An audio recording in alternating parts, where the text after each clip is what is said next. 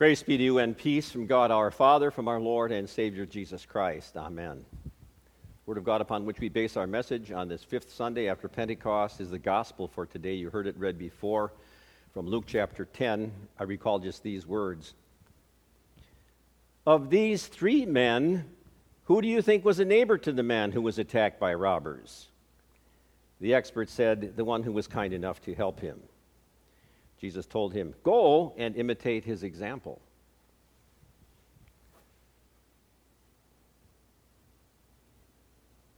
The name of our dear Lord Jesus Christ, my beloved. The parable of the Good Samaritan.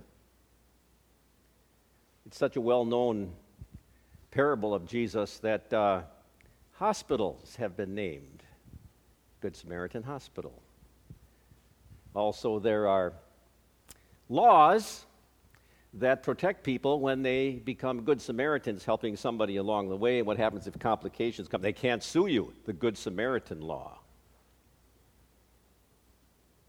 The parable of the Good Samaritan, very simply told, a man is traveling from Jerusalem to Jericho.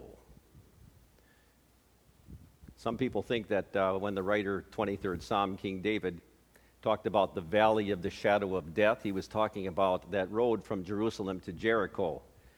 Dark, cavernous, dangerous, never knew what was lurking in the shadows.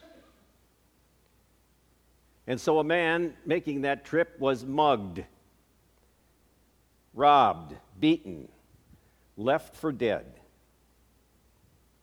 Have any of you, I don't want to get too personal, have any of you ever got beaten up?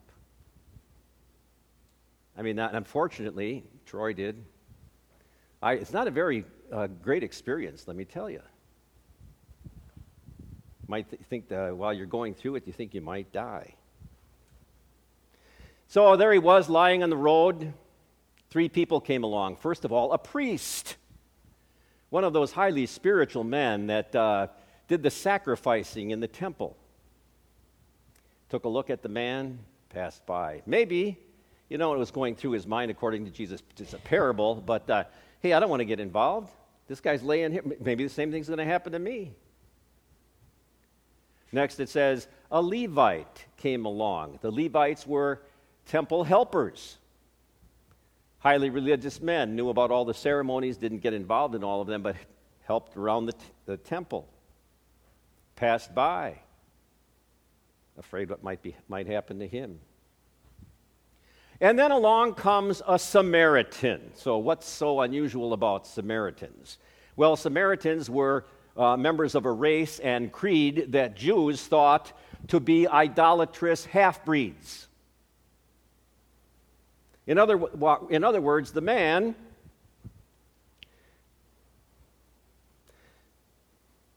who should have considered their fellow Jew needing help, they passed by. But a man who the Jews considered to be their enemy stopped and helped. First aid. It doesn't say this in God's Word translation. You take a look at the original. It says that he poured on oil and wine. Medicinal aids back in that day. Wine as an antiseptic, oil as a soothing, cleansing agent. Took him to an inn on his own animal. That means he couldn't ride. Told the innkeeper, here, you take care of him. 2 silver coins, must have been a lot of money back in those days, and said, if you need any more to take care of him, I'll pay you when I come back. Well-known parable of Jesus, the Good Samaritan, probably the most misunderstood. A lot of times you say, you know what this is an example of as to how we should gauge our own charitable deeds of mercy. Mission Sewing Group makes a lot of quilts. Have we made enough for the poor people? Food pantry. Did we give enough to help those in need this past year? Mercy Ministry. Did we give out enough help and aid to people in need. If we did, then we can sort of pat ourselves on the back, and if we didn't, then we kick ourselves on the behind and say we got to get going and do better. Wrong. To truly understand the parable of the Good Samaritan, you have to know why Jesus told it, to whom he told it, and then you can really understand. Jesus told the parable of the Good Samaritan in answer to some questions posed to him by a man that says he was an expert in Moses' teachings. Some of the Bible translations call him a lawyer. That's because the first 5 books of the Bible, Genesis, Exodus, Leviticus, Numbers, and Deuteronomy, were called in the old days the law, written by Moses, all 5 books. Supposedly, this man was an expert. I'll tell you, when you take a look at the Pentateuch, the thing that you're amazed by is the details that God gives his people. I know there was a selection from Leviticus 18 and 19 this morning. I just wanted to read a few extra words from Leviticus 19. When you come into the land and plant all kinds of fruit trees, you must not eat the fruit for the first 3 years. In the 4th year, all the fruit will be a holy offering of praise to the Lord. In the 5th year, you may eat the fruit. Do this to make the trees produce more for you. I am the Lord your God. Never eat any meat with blood still in it. Never cast evil spells and never consult fortune tellers. Never shave the hair of your foreheads and never cut the edges of your beard. Never slash your body to mourn the dead and never get a tattoo. I am the Lord. That's because these were all things that the heathen, non-believing cultures did. Never dishonor your daughter by making her a prostitute, or the country will turn to prostitution and be filled with people who are perverted. Observe my days of worship and respect my holy tent, the tabernacle. I am the Lord. Don't turn to psychics or mediums to get help. That will make you unclean. I am the Lord your God. A lot of details in there, and so this expert of the law, wanting to try to make Jesus look like a fool, asked Jesus some questions to try to test him. The questions that he asked, and you see by Jesus' answer, is that it shows that this man memorized all the words, but he really didn't know what they meant. The man's question from Moses' teachings: what must I do to inherit eternal life? Jesus answered, well, what does Moses say? And the man had the words memorized from Deuteronomy chapter 6 and Leviticus 19. Well, honor the Lord your God with all your heart, soul, strength, and mind, and love the Lord your God as you love yourself. Jesus said, well, do this, and you'll live. Jesus was sort of saying, well, if you knew the answer, why did you ask me in the first place?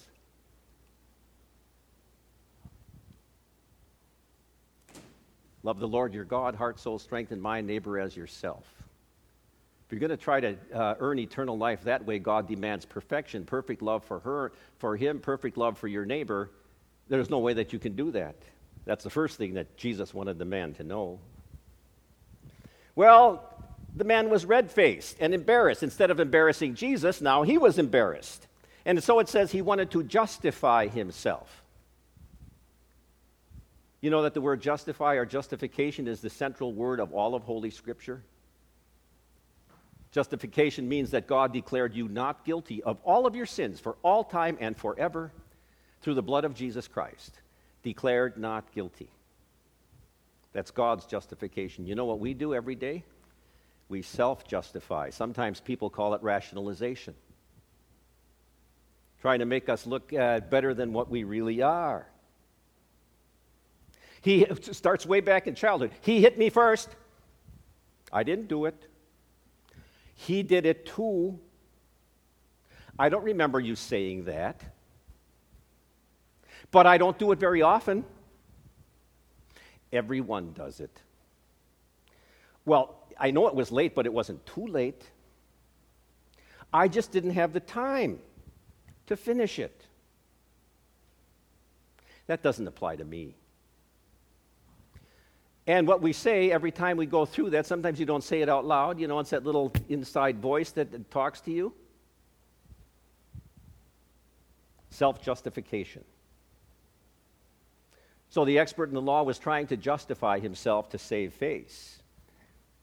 And so he asked Jesus, well, okay, I think I've done all this stuff, but who is my neighbor exactly? I want to find out if I did that perfectly.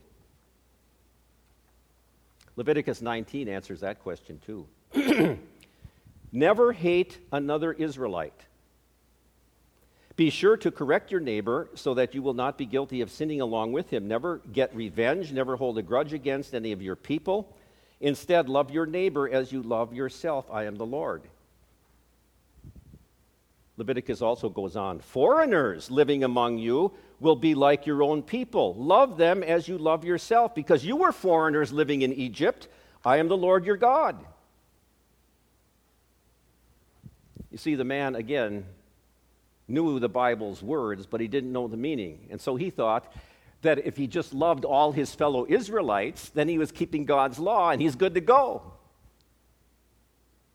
It would be sort of like us saying, you know who you're really supposed to love? Your neighbor as yourself, our fellow Lutherans. And if you take care of and love all your fellow Lutherans, you're good to go. But who cares about the other people out there? That's when Jesus told the parable, and that's what the parable is all about. A man was walking from Jerusalem to Jericho, and he was robbed, left for half dead. His fellow Jews didn't help him. Religious fellow Jews didn't help him. A Samaritan comes along, considered to be the man's enemy. He helped. Who was the neighbor? Did you notice how the expert in Moses' law didn't want to answer and say, oh, it was the Samaritan? So he just said, oh, the guy who helped them. What Jesus is teaching us is that everyone is our neighbor. Certainly your family members are your neighbors. Love your neighbors as yourself. There's some other neighbors I think a lot of times we forget about. Hassan Rouhani is your neighbor. If you don't know who he is, ask me after the service. Kim Jong is your neighbor. Xi Jinping is your neighbor. Tony Evers is your neighbor. Donald Trump is your neighbor. If you are a Democrat, Republicans are your neighbors. If you are Republican, Democrats are your neighbors. See how impossible it is for you and me, a sinner, to love your neighbor as yourself, as God commands, and so we need help for our sins.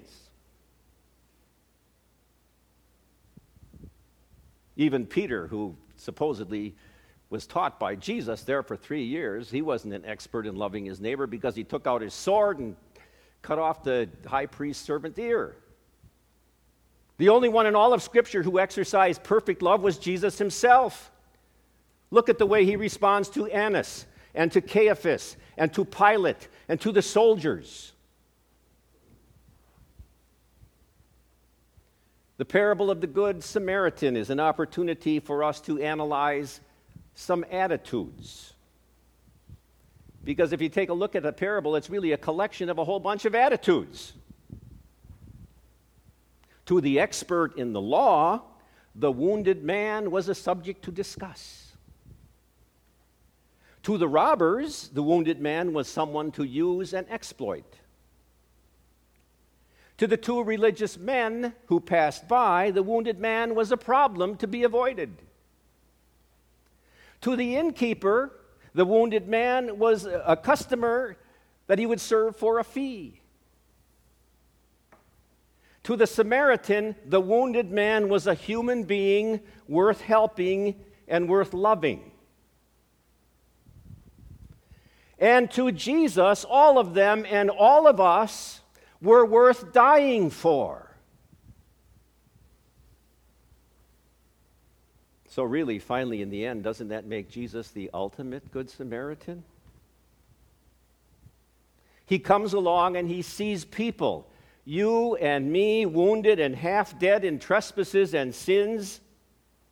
He binds up broken hearts. He saved lives for people who were born his enemies.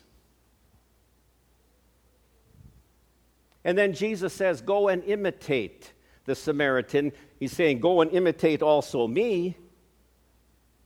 Imitate his example. And Jesus knows exactly when he says that we can't and we won't do it perfectly. But because he was perfect for us, he accepts our deeds of mercy as imperfect as they are, as good as gold and frankincense and myrrh. Jesus showing perfect love to you and me, which took him all the way to the cross. For all of which it is my duty to thank and to praise and to serve and obey him. This is most certainly true. In the name of the Father, and of the Son, and of the Holy Spirit. Amen. Please stand. Peace of God, which passes all understanding, shall keep your hearts and minds through faith in Christ Jesus. Amen. We confess our faith in the words of the Apostles' Creed. I believe in God the Father Almighty, maker of heaven and earth, and in Jesus Christ, his only Son, our Lord, who was conceived by the Holy Spirit, born of the Virgin Mary, suffered under Pontius Pilate, was crucified, died, and was buried. He descended into hell. The third day he rose again from the dead. He ascended into heaven and sits at the right hand of God the Father Almighty. From thence he will come to judge the living and the dead. I believe in the Holy Spirit, the holy Christian church, the communion of saints, the forgiveness of sins, the resurrection of the body, and the life everlasting. Amen. We take this time to gather our tithes and our offerings and our connection cards.